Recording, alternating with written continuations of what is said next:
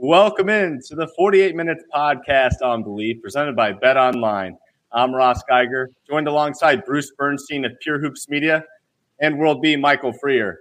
Tonight, we've got a very exciting special guest joining us. Monica McNutt of ESPN is here with us in the house for episode number 79, which is the John Conley episode, as Conley has officiated over 50 NBA games throughout his 2 seasons in the NBA. One quick fun fact on John is that he started his officiating career with his mother in a men's 40 and over basketball league. So job well done there, John. Before we get any further, we do have some notes here, and that is that the holiday season is off and rolling with NFL in full stride and the NBA and NHL hitting midseason form. BetOnline is your number one destination for all your sports wagering info. With the minute sports wagering news, odds, trends, and predictions, BetOnline is the top spot for everything pro and amateur sports. And not just with the Big Four. BetOnline has info available at your fingertips with both desktop and mobile access anytime for almost any sport that's played, from MMA to international soccer. Head to BetOnline today and remember to use our promo code BELIEVE, that is BLEAV, to receive your 50% welcome bonus on your first deposit. BetOnline, where the game starts. And tonight, I'll start with Bruce doing the honors for Monica. Monica McNutt is a baller and a queen. She's also a badass, a brilliant analyst, and funny as hell. You see her everywhere. ESPN uses her as a positionless player, NBA analyst, sideline reporter, NBA expert, studio host, debater, around the horn panelist, WNBA expert, college hoop analyst, radio personality. Did I leave anything out? That's like 8 positions, Monica. She's also a fixture on MSG Network in New York, where she worked with Bill Pito and the studio team on the Knicks games, and she's been named as the game analyst for the Knicks on their radio network. In fact, when he gets back from his illness, soon Monica and friend of the show, Ed Cohen, will be working together, which is going to be dope. Monica and I worked together on Pure Hoops Media, where we did a podcast called Buckets, Boards, and Blocks for 2.5 years, 126 shows, but who's counting? Many when there were no games to talk about. Mm-hmm. It was the height of the pandemic and the George Floyd killing and the aftermath, but Monica always had the right instincts on what was relevant, and we really learned a lot from each other and our guests. She's probably very sick already of listening to me talk about her. So, hey, Monica. Hi, Bruce. It's good to be back with you. Hey, Ross. Hey, Michael. I'm excited to be here. Yeah, Monica, thank you so much for joining us. So let's go ahead and get right into some things here, starting with our first quarter. Obviously, it's been a big week in the NBA. First, I'd like to get your thoughts on just the overall in-season tournament idea. Are you a fan, or are you still trying to learn to love this new tournament? I think, Ross, I'm pleasantly surprised. I think it's been a success, and I would call myself a fan, fair weather fan maybe, but a fan nonetheless of the in-season tournament. I do think that the energy around regular season games in November and December on Tuesdays and Fridays is undeniable. And while I can't quite tell if there was an internal memo to players, they have certainly been saying the right things when asked about it. I was personally surprised by how many of the big name guys were into it. And practically that may just have to deal with the opportunity to sell this thing down the road as the NBA rights come up. But they seem to be into it. And I did say at the beginning, I don't know if you guys remember when Sacramento won Summer League. What is this, 2 summers ago now? And then later on that year, they were sort of a playoff team, right? Yep. The opportunity for a team trying to establish culture, trying to learn how to win, like in a small sample size, the in-season tournament does provide that. And I think we are seeing teams like Indiana, who forgive me for looking over my shoulder at the television, are trying to take an opportunity of winning something and building what they hope to be a formidable organization. All right. So you've always had artistic chops, fashion, earrings, big hoops, all that stuff, right? Those tournament floors, Monica, any feedback, positive or negative? The first week of the tournament, or maybe it was the week prior to. I think it was the week of. Adam Silver did an interview on ABC, Good Morning America, and he used the word arresting when talking about the floors. And I was like, wow, they certainly do arrest your attention. And that is a neutral, does not denote positive or negatively. but they definitely catch your eyes. Personally, I hate them. I personally hate them as well, and haven't really seen any of them that I like at all. But I think the NBA is really, really good at like improving things from year to year, or, this year it's this, next year will be this.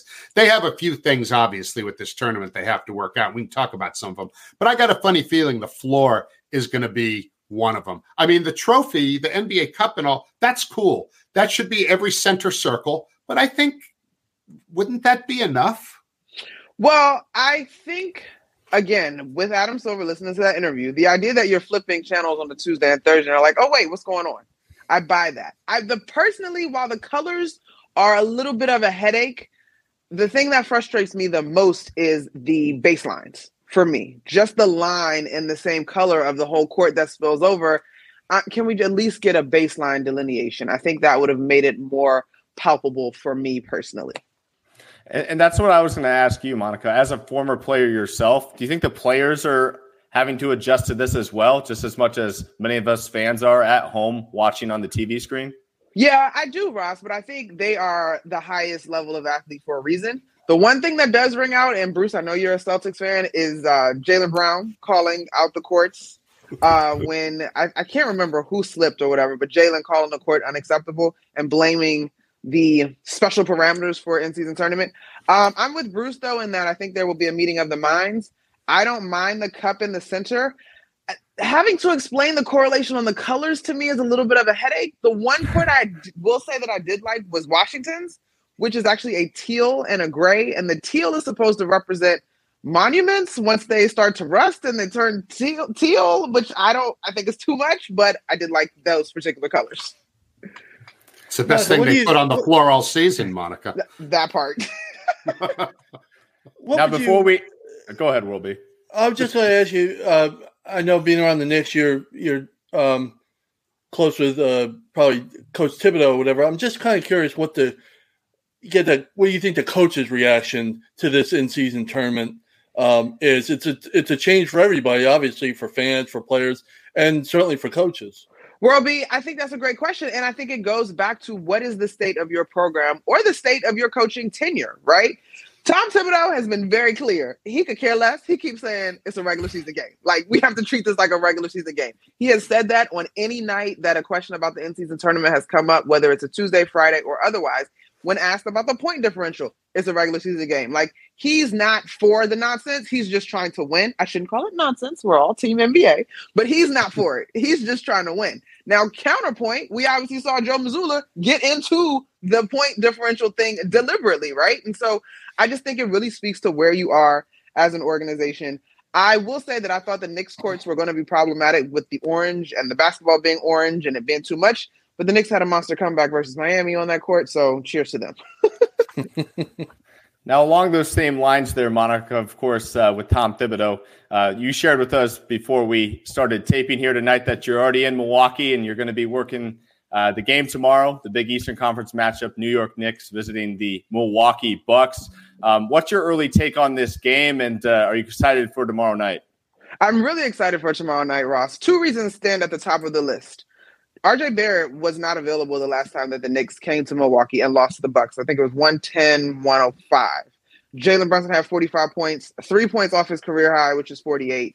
And they made this really tremendous push late to make it a ball game. And then Dame Lillard goes into closure mode. And I can remember being on the radio broadcast with my partner, Pat O'Keefe, and we kind of looked and were like, well, I mean, this is what that guy does, right?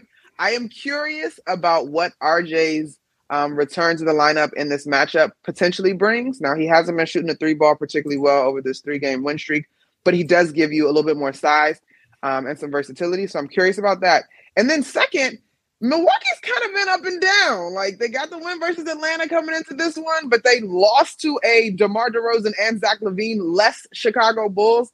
So I'm wondering if a defense that has established its identity, carrying over from last year, that has been the thing that I have touted most about this team not making any drastic moves, is the continuity. So you got the Knicks that are already very clear on their defense and who they are on that side of the ball, versus the Milwaukee squad that is kind of figuring it out. Does it make for magic if you root for blue and orange skies? We'll see.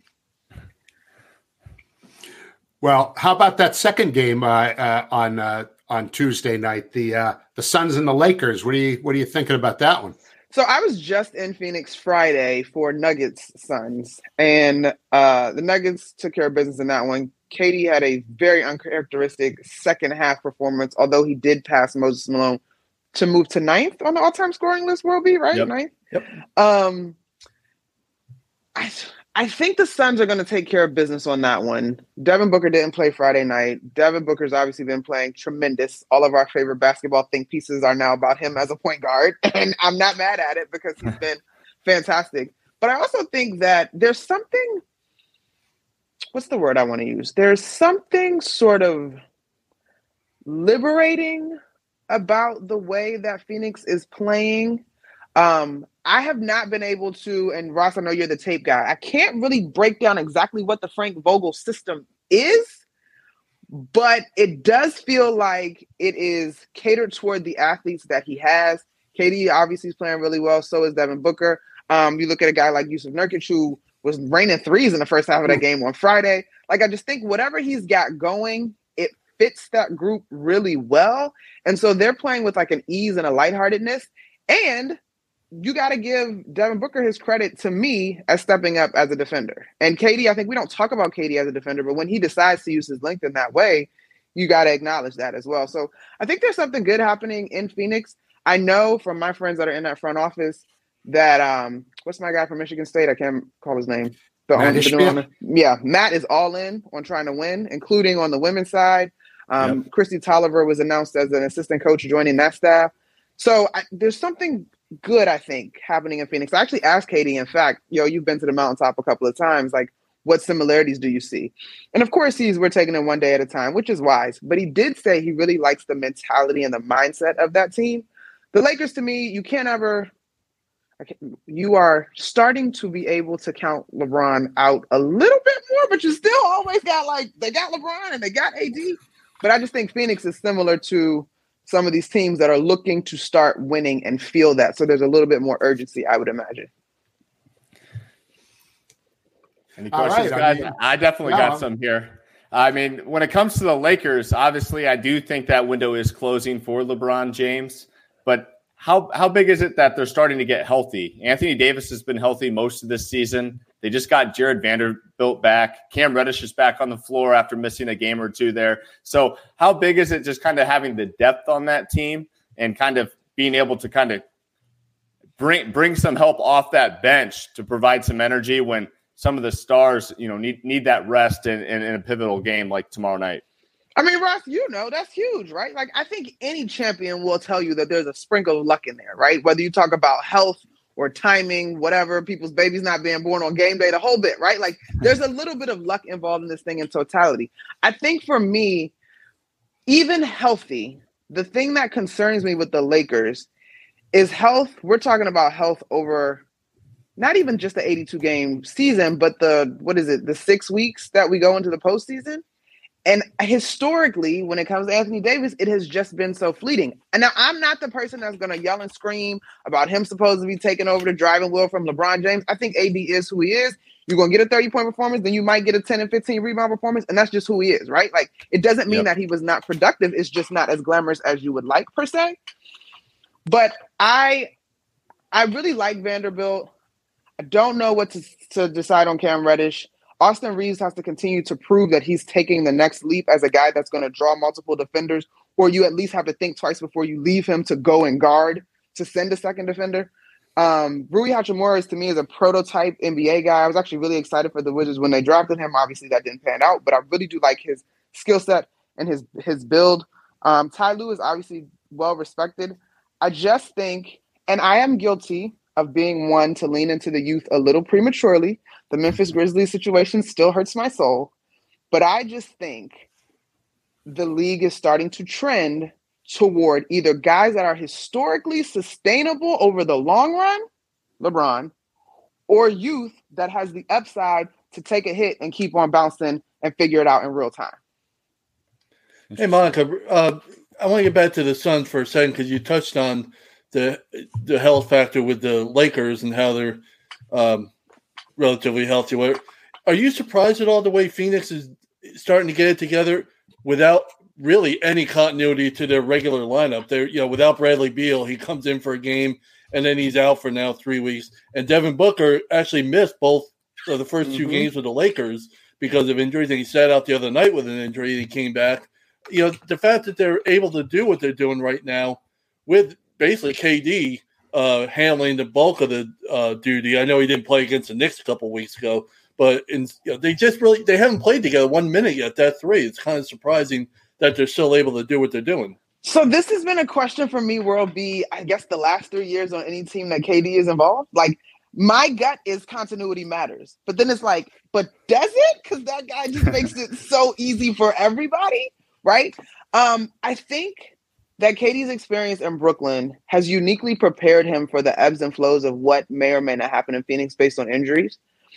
I will also add to that again, like last year, I think I was in Phoenix when KD slipped in warmups. Pretty sure I was there and ended up not playing. But post-game, I remember asking Devin Booker what excited him most about the opportunity to play with KD. And the first thing he said is the space that's going to be on the floor because you got to guard that guy. So this to me is like this incredible marriage of two guys that just need room. Like they just need space. And they're going to have space by being on the floor together. And then the rest of it is fluid. I think in this case, it really helps them that they've got a very simple, and I don't mean simple as a slight, I mean simple in a profound and effective way, 5-man and Yusuf Nurkic, who's going to set a screen, he's going to roll hard, he's going to rebound. Every now and again, he might pull up for a three, right? Like if he's got a mismatch, him and Jokic had a fun little duel going. But like he's not trying to be this third piece of the pie star guy. Now, what I do think will be interesting is when Bradley Beal gets healthy. But based on the way that this thing has started, I mean, we've all covered basketball long enough to know that it's not looking like he's just going to be miraculously ready for 50 games and not miss any more time.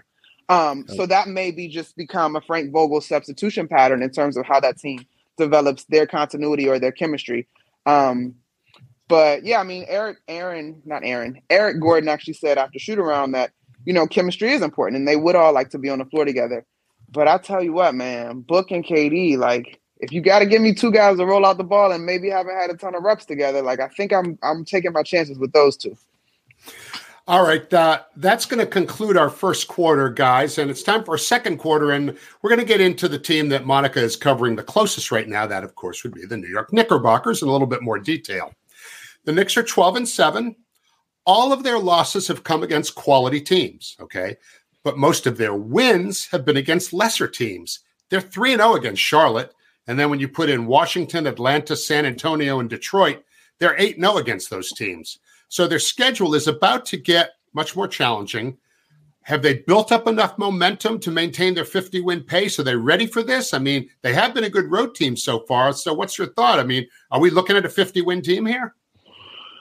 I said at the beginning of the season we were looking at a 50-win team. I'm going to continue to stand on that because let's go. Go Knicks, right? I do think that as this thing continues to unfold, there's a qualifier. First, let me just say, if Jalen Brunson is not an all-star and an all-NBA player this year, it will be an absolute sham and travesty. Like, I don't want to talk about it. There's nothing to discuss. Put him on your ballot, like, period. The second part, though, is for as good as Jalen is, the Knicks, to me, still need a guy that can score in 3 dribbles or less.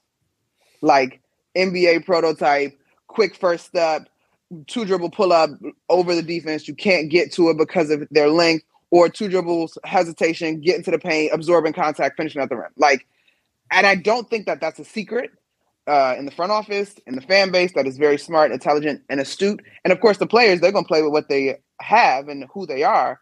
But there is a step missing when you start to get into clutch time and the athleticism. I mean, I'm back in Milwaukee now. That's exactly what happened the last time here in Milwaukee. Now, having said all that, I'm not the type just to chalk up athleticism to equaling wins necessarily. You've got an incredibly cerebral point guard, a godsend as far as the Knicks organization is concerned, in Jalen Brunson. You've got Dante DiVincenzo, who's cut from that Villanova cloth, as well as Josh Hart. Emmanuel Quickley, who selfishly may be looking to get paid next year, but has elevated his game as well. And then if Julius Randle is back to all NBA All-Star caliber, they were able to grit out the 40-plus wins last season. Do I buy that their continuity pushes them to 50? I think there's a strong chance that happens, But what happens is the last 4 minutes of a ball game just ugly. It's like it's a lot of pounding the rock. It's, you know what I'm saying? It's hopefully getting to the free throw line. And to me, if Mitchell Robinson can continue to be the force that he has been inside the paint, like you're looking at an all defensive team caliber defender. So you can defend, you're gonna have a chance. Now, back to Mitchell Robinson here. The biggest thing that kind of stands out when I look at Mitchell's game this year comparison to the rest of his career is he's averaging just under 2 fouls a game and just about 30 minutes a night this season. If you look back at those career averages over his 6 seasons, the minutes have increased each year while the fouls continue to decrease. So it's been a very impressive trend for his career. What can you talk about kind of just his development? How is he like as a person? I know that we do have a follow-up question in regards to one that just came out, but just what's your overall take on Mitchell Robinson? Is he really taking that next step in his development this year? I think for Mitch, what we're seeing, Ross, as important as any skill that he has worked on is just the level of maturity and comfort. Mm-hmm. He knows the system. He understands his teammates. And this year in particular, he's playing with balance, which I didn't know that foul stat was as clear as you just pointed out, but it only reiterates what I've seen all season. And that literally, y'all, he's staying on his 2 feet. Like how many, I mean, y'all didn't maybe watch as much Knicks ball as I did last year. Maybe you did, Michael B.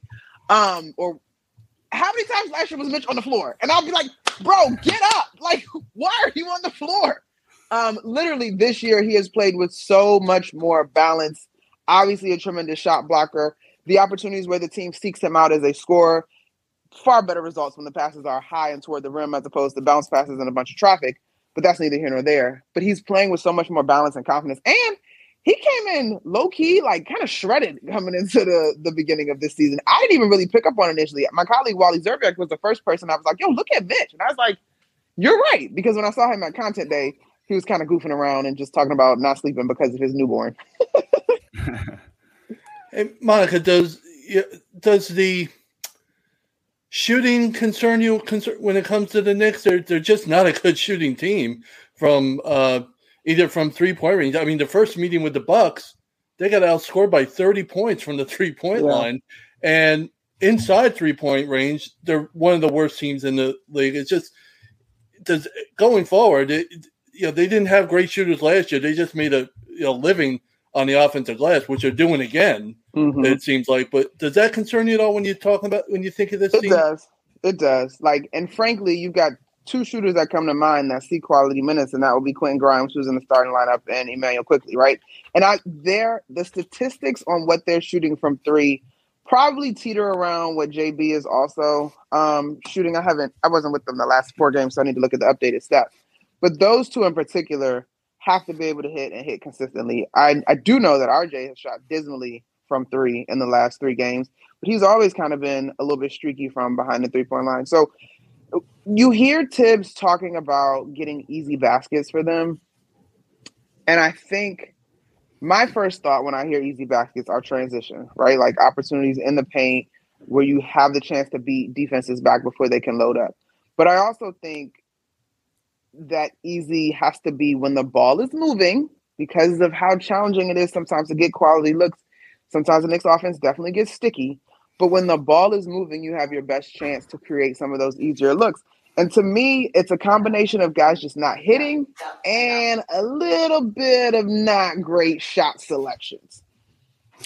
Okay, I want to go backwards to Mitchell Robinson again, because we've all heard the story, or many of us have heard the story, that is, about him welcoming his old high school coach into his home following the death of the coach's wife. Now, first of all, number one, you got to tell Dave Roberts that's your pregame feature on Christmas Day, and you should be the one to go do that piece, okay?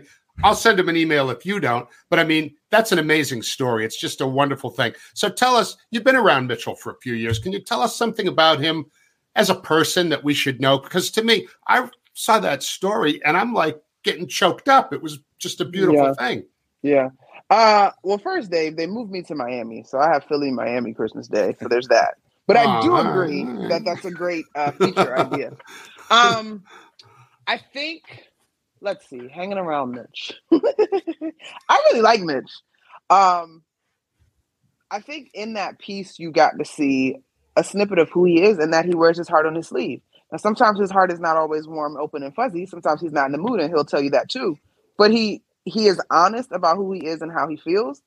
And he's got a big, generous Southern heart. Like, this is a tremendous story, but I don't know if you guys remember last offseason, his dad went missing for a stretch, and he was using social media to try to help locate his dad and the whole bit. So, like, he's in New York, which is a big city, but at his heart and to his core, like, Mitch trying to go fishing and literally he drives this big giant pickup truck on like super souped up Southern wheels, like a monster truck, right? Like, so I would just say of Mitch, he is who he is. He's a really genuine dude. He likes to have a good time. He's got a great laugh.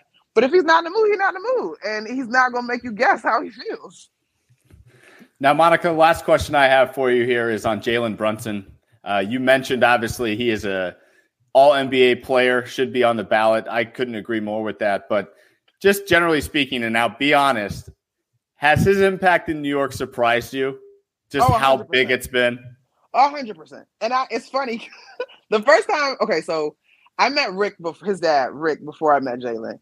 And Rick was kind of joking with me. And he's like, I heard you talking trash. Because I was of the mindset that the team did not need two small guards. Like, Jalen and Donovan Mitchell to me is two small guards. Like, I don't like it. So Rick and I have had these incredible basketball conversations about what two small guards looks like and blah, blah, blah. And I'm learning so much from Rick. I think he's an incredible asset, not only to this team, but obviously helping to build and create who Jalen is to this day. But beyond that, when this thing was still sort of percolating before it was done, I can remember on MSG, we had a show called MSG 150. And I'm arguing with John Wallace, Syracuse John Wallace, that like, are you sure? Are you sure? Like, this guy's going to be worth all this money? Like, are you sure? He played behind Luka, like, eh. And John Wallace looked at me and was like, Mon, when did he drop 40 plus or whatever it was? I was like, in the playoffs. He's like, that is when basketball is being played at its highest level, and he showed you what he can do. I have no doubts. Not to mention that John also knew Rick and played with Rick when they were in New York together and has known Jalen since he was a kid. But he's absolutely proven to be right. And so having had the opportunity to have some conversations with Jalen far away from basketball, we did an event in San Diego right after the Team USA got back from the competition this summer. He is very mindful of leadership. And he is never going to skirt the work.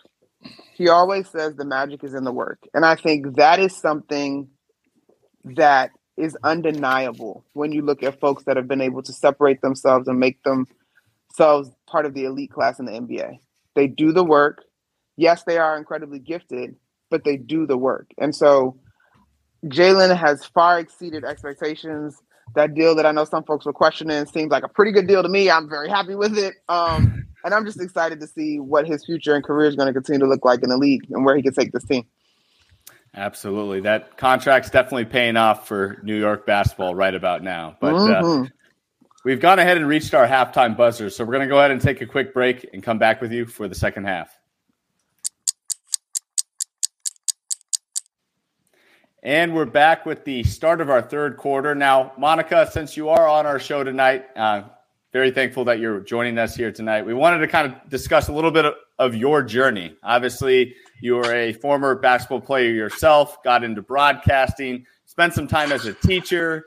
You've kind of done it all at an early age. So we wanted to kind of highlight that for a quarter, learn a little bit more about you, and for our listeners that are going to be seeing you tomorrow night and Christmas Day out in Miami, just to have a better feel for who you are. So my first question for you is, who's had the biggest impact on your career? Oh, man. Oh, that's a tough question, Ross. My first instinct is my parents, just because they held me down when it was no career. Whether it was literally living back at home with them or encouraging me that it's going to come back and keep working. So I definitely have to give a shout out to my parents first and foremost. And then I actually would say that my fortuitous bounce with ESPN came courtesy of Pat Lowry, who has left ESPN since, but she used to run certainly women's college basketball. And if she wasn't 1A, she was 1B on college basketball in general. She calls me on a Wednesday from a number that I don't have saved, but I'll never forget because I just finished paying bills. And I don't know about y'all, but when you broke and you just paid all your bills, like who's calling me now? Let me just tell this bill collector that if you look at my record prior to the last 12 months, I'm good about my bills and I got y'all when I got it, but I don't have it right now. So I answered the phone and she introduced herself and I go, oh, I know who you are. How can I help you? Turns out she needed someone to fill in on the ACC women's tournament that weekend. I was able to go crush the assignment. And she's like, you'll hear from me when we start the ACC network, which was supposed to start in the fall. So I think this was like March and the ACC was launching in the fall. And that indeed did happen. And so my first 2 years really at ESPN were ACC network covering women's college basketball. And then similarly, don't forget this March either. I remember being like, whew, that was a long run. I'm tired. Like, it was actually when COVID was hitting. It was kind of before we knew how severe it was. It was like, all right, well, I'm going to enjoy this week at home while we, regroup because I'm tired. I've been ripping and running. But at the same time, I shot an email to Jose Fernandez, Bruce, Sports Center crew. Oh, I got to check. I have to go back and check my emails. I don't want to mess up his name. But I shot an email to the lead over Sports Center at the time. And he was like, all right, we're going to give you a shot on the 7 a.m. And one of my friends was a Sports Center producer. So she had been advocating for me behind the scenes. End up crushing the 7 a.m. Sports Center and talking NBA. And what I thought was about to be like the downward chill thing just skyrocketed to like doing all of these different shows talking NBA.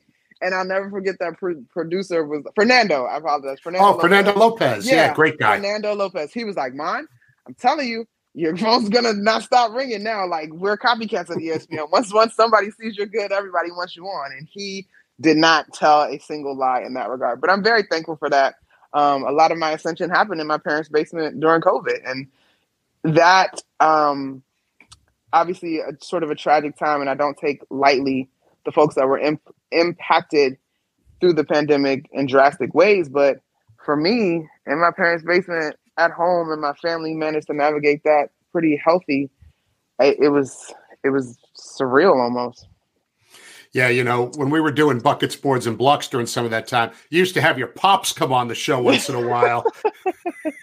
And Pops was just a riot, man. I mean, you could see where he was. I mean, he was so proud of you, obviously. Yeah. But you could see, like, all right, I can see a lot of this man in Monica here.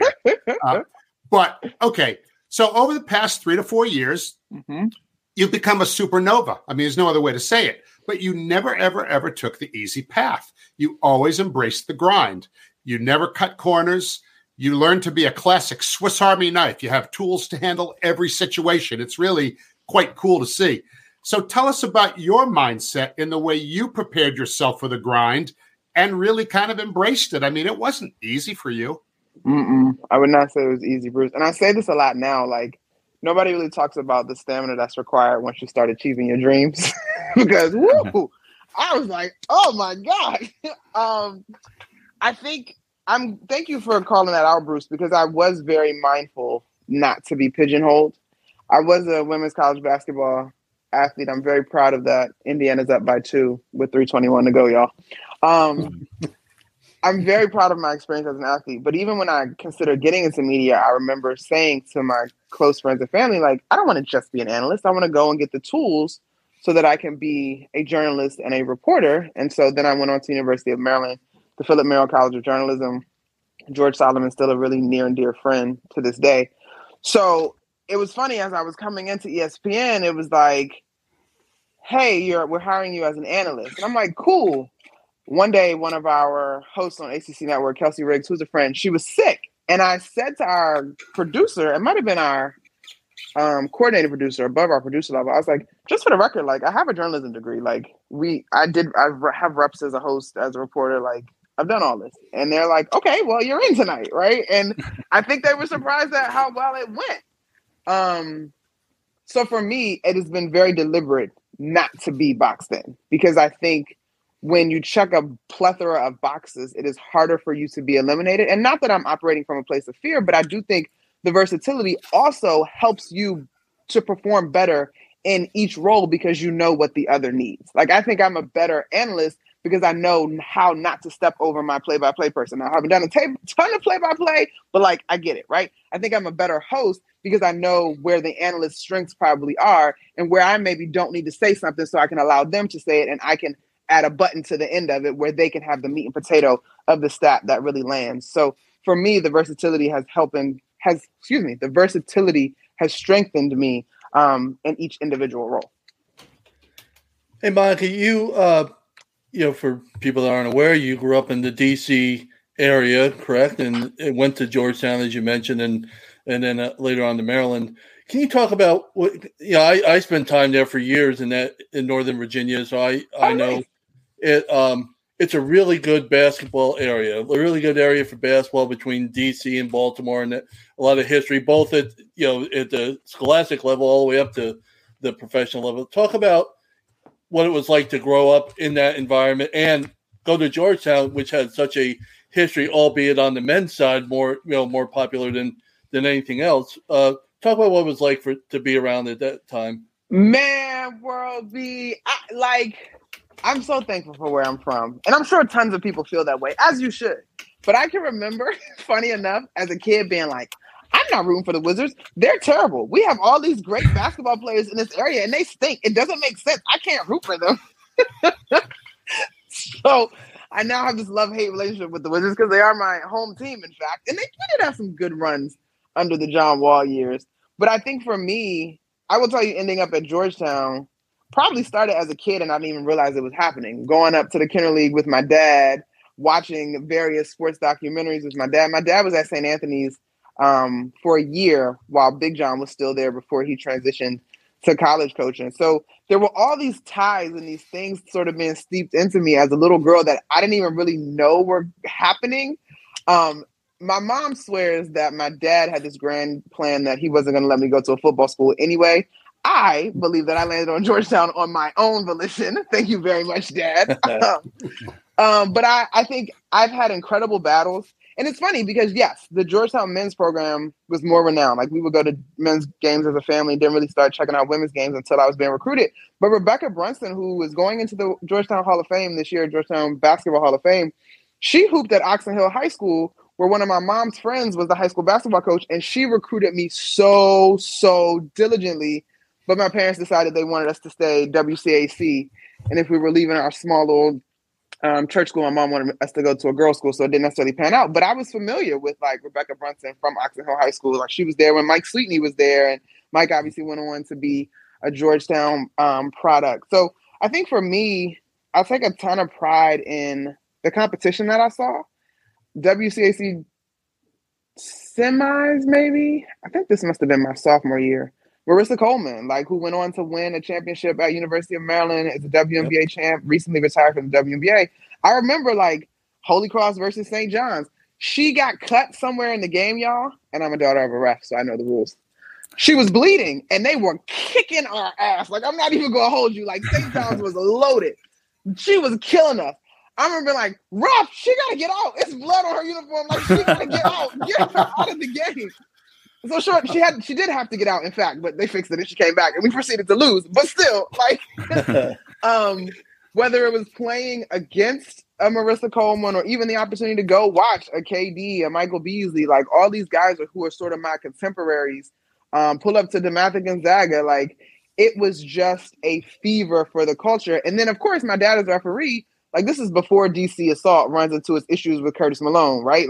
Katie, Mike, Nolan Smith, all these guys played. And I'm just in the gym because didn't pay to get in. I was with my dad. He was refereeing. And so I'm just kicking it. So you got that happening on the men's side. On the girls' side, these are my contemporaries truly that I'm playing basketball with and against. And iron is sharpening iron. So I am so incredibly proud of where I'm from and the opportunities that basketball has afforded me. Okay. So you're a Georgetown alum.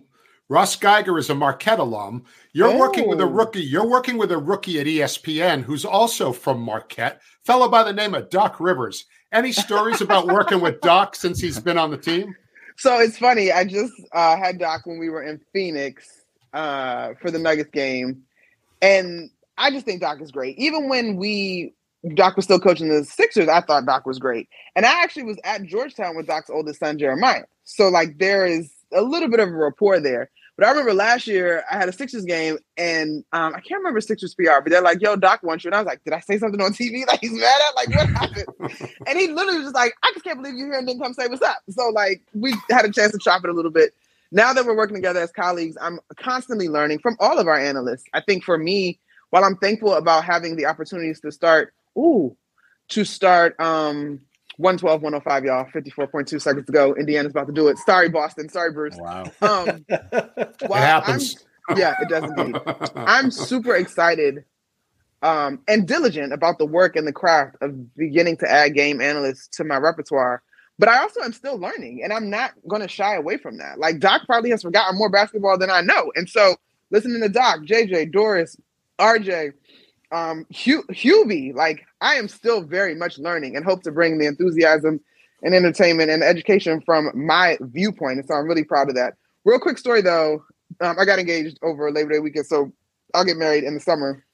And Doc was like, "Thank Congrats. you, Bruce." Doc is like, "What was the original number?" And he's like, "How much has it grown?" And I'm like, "It has in fact grown, Doc, but it ain't gonna grow as much as yours, Seth and Callie." He was talking about Seth and Callie's wedding.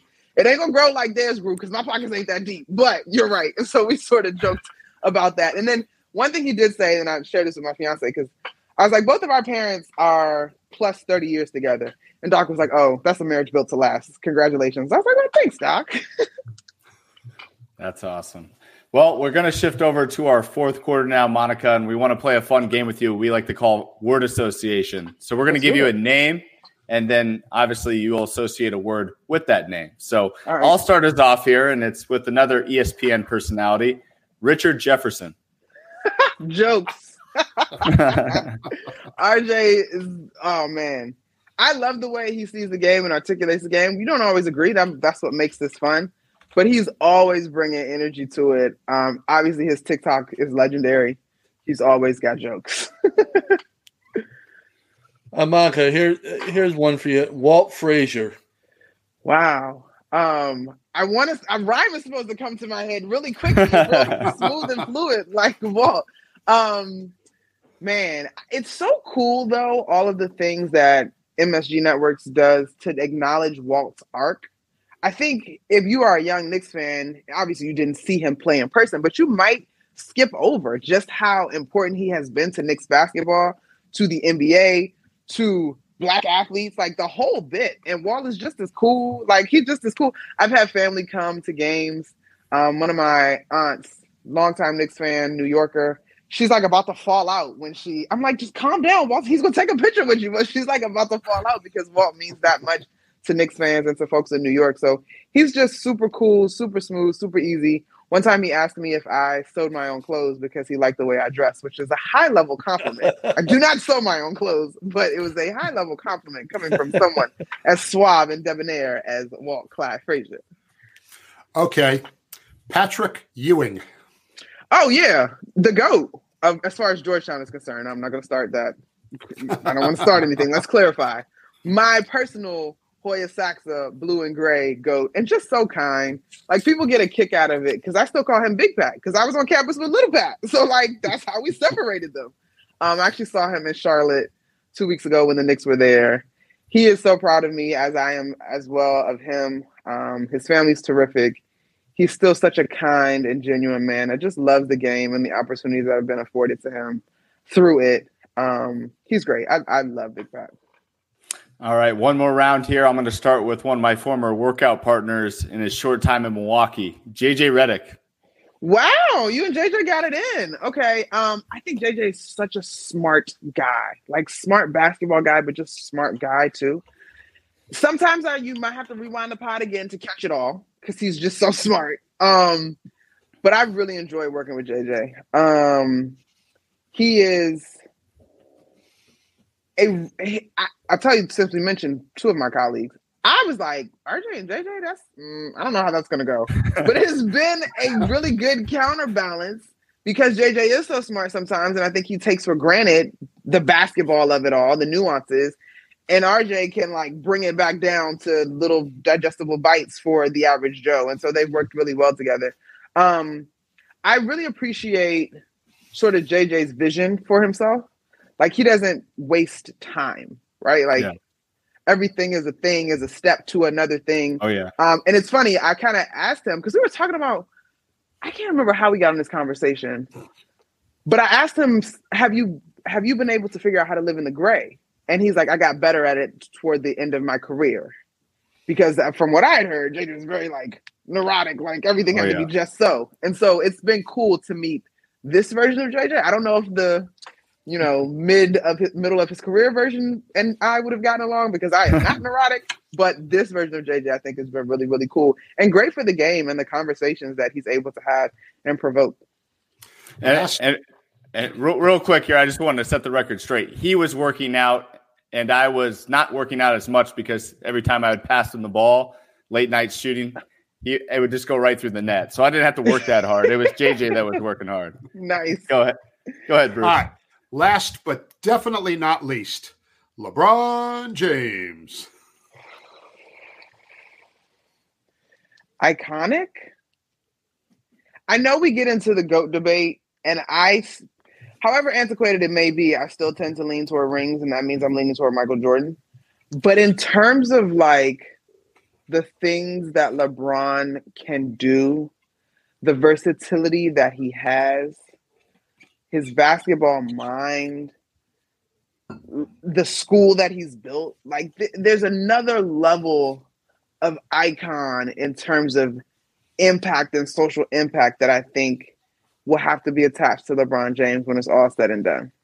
And of course, like the longevity of it all. Now, granted, we could get into a whole nother conversation over the fact that, and rightfully so, we're celebrating what LeBron is doing, turning 39 this month. But KD been in the league for 16 years as well. Like Steph been in the league for 14, something like that. Like the longevity thing, I think, may become a little more commonplace amongst the elite of this generation than we've ever seen before. So I just think you got to celebrate it. Like you got to celebrate it. And just in Phoenix Friday, KD actually said, because I asked him about it, he's like, the league just wants to label you old or injury prone after you get past a certain age. And he's like, I don't take it personal, but it just speaks to how young the league has gotten. But there are a handful of guys, 34 plus, that are still getting it done at a high level. So if that's old, sign me up for that. With that, we're going to go ahead and take a quick break from the action and be right back with you for Best Bets. All right, we're back with my best bet of the night, and didn't have this planned, Monica, but we are going to get an early jump on Christmas Day matchup that you're going to be covering. That is the Philadelphia 76ers visiting the Miami Heat. Right now, the Philadelphia 76ers are the underdogs at plus money at the sports books. I'd recommend hopping on that for all my bookies out there. Of course, with the Kelly Oubre coming back for the Philadelphia 76ers here. He's set to return within the week. The Clippers wings that they acquired in Philadelphia are starting to gel, and with their new ball club. And overall, I'd test my luck with Tyrese Maxey and Joel Embiid over Bam Adebayo and Jimmy Butler any day, despite what last year's playoffs might tell me. So right now, I would hop on the Philadelphia 76ers as the underdogs on Christmas Day, and be sure to check out Monica McNutt. That's going to be on the call for ESPN. And with that will do it for this edition of the 48 Minutes podcast on Believe, presented by BetOnline. Monica, we want to thank you once again for taking the time out of your night to join us here on the 48 Minutes podcast. It's been a pleasure. Hope you had some fun with us, and good luck tomorrow night. You don't have to hope, I can confirm. Thanks, guys, for having me. This was a blast. All right. And with that will do it for this edition. Be sure to check us out next week, as we'll be sure you're up to date in 48 on all things around the association. Take care, everybody.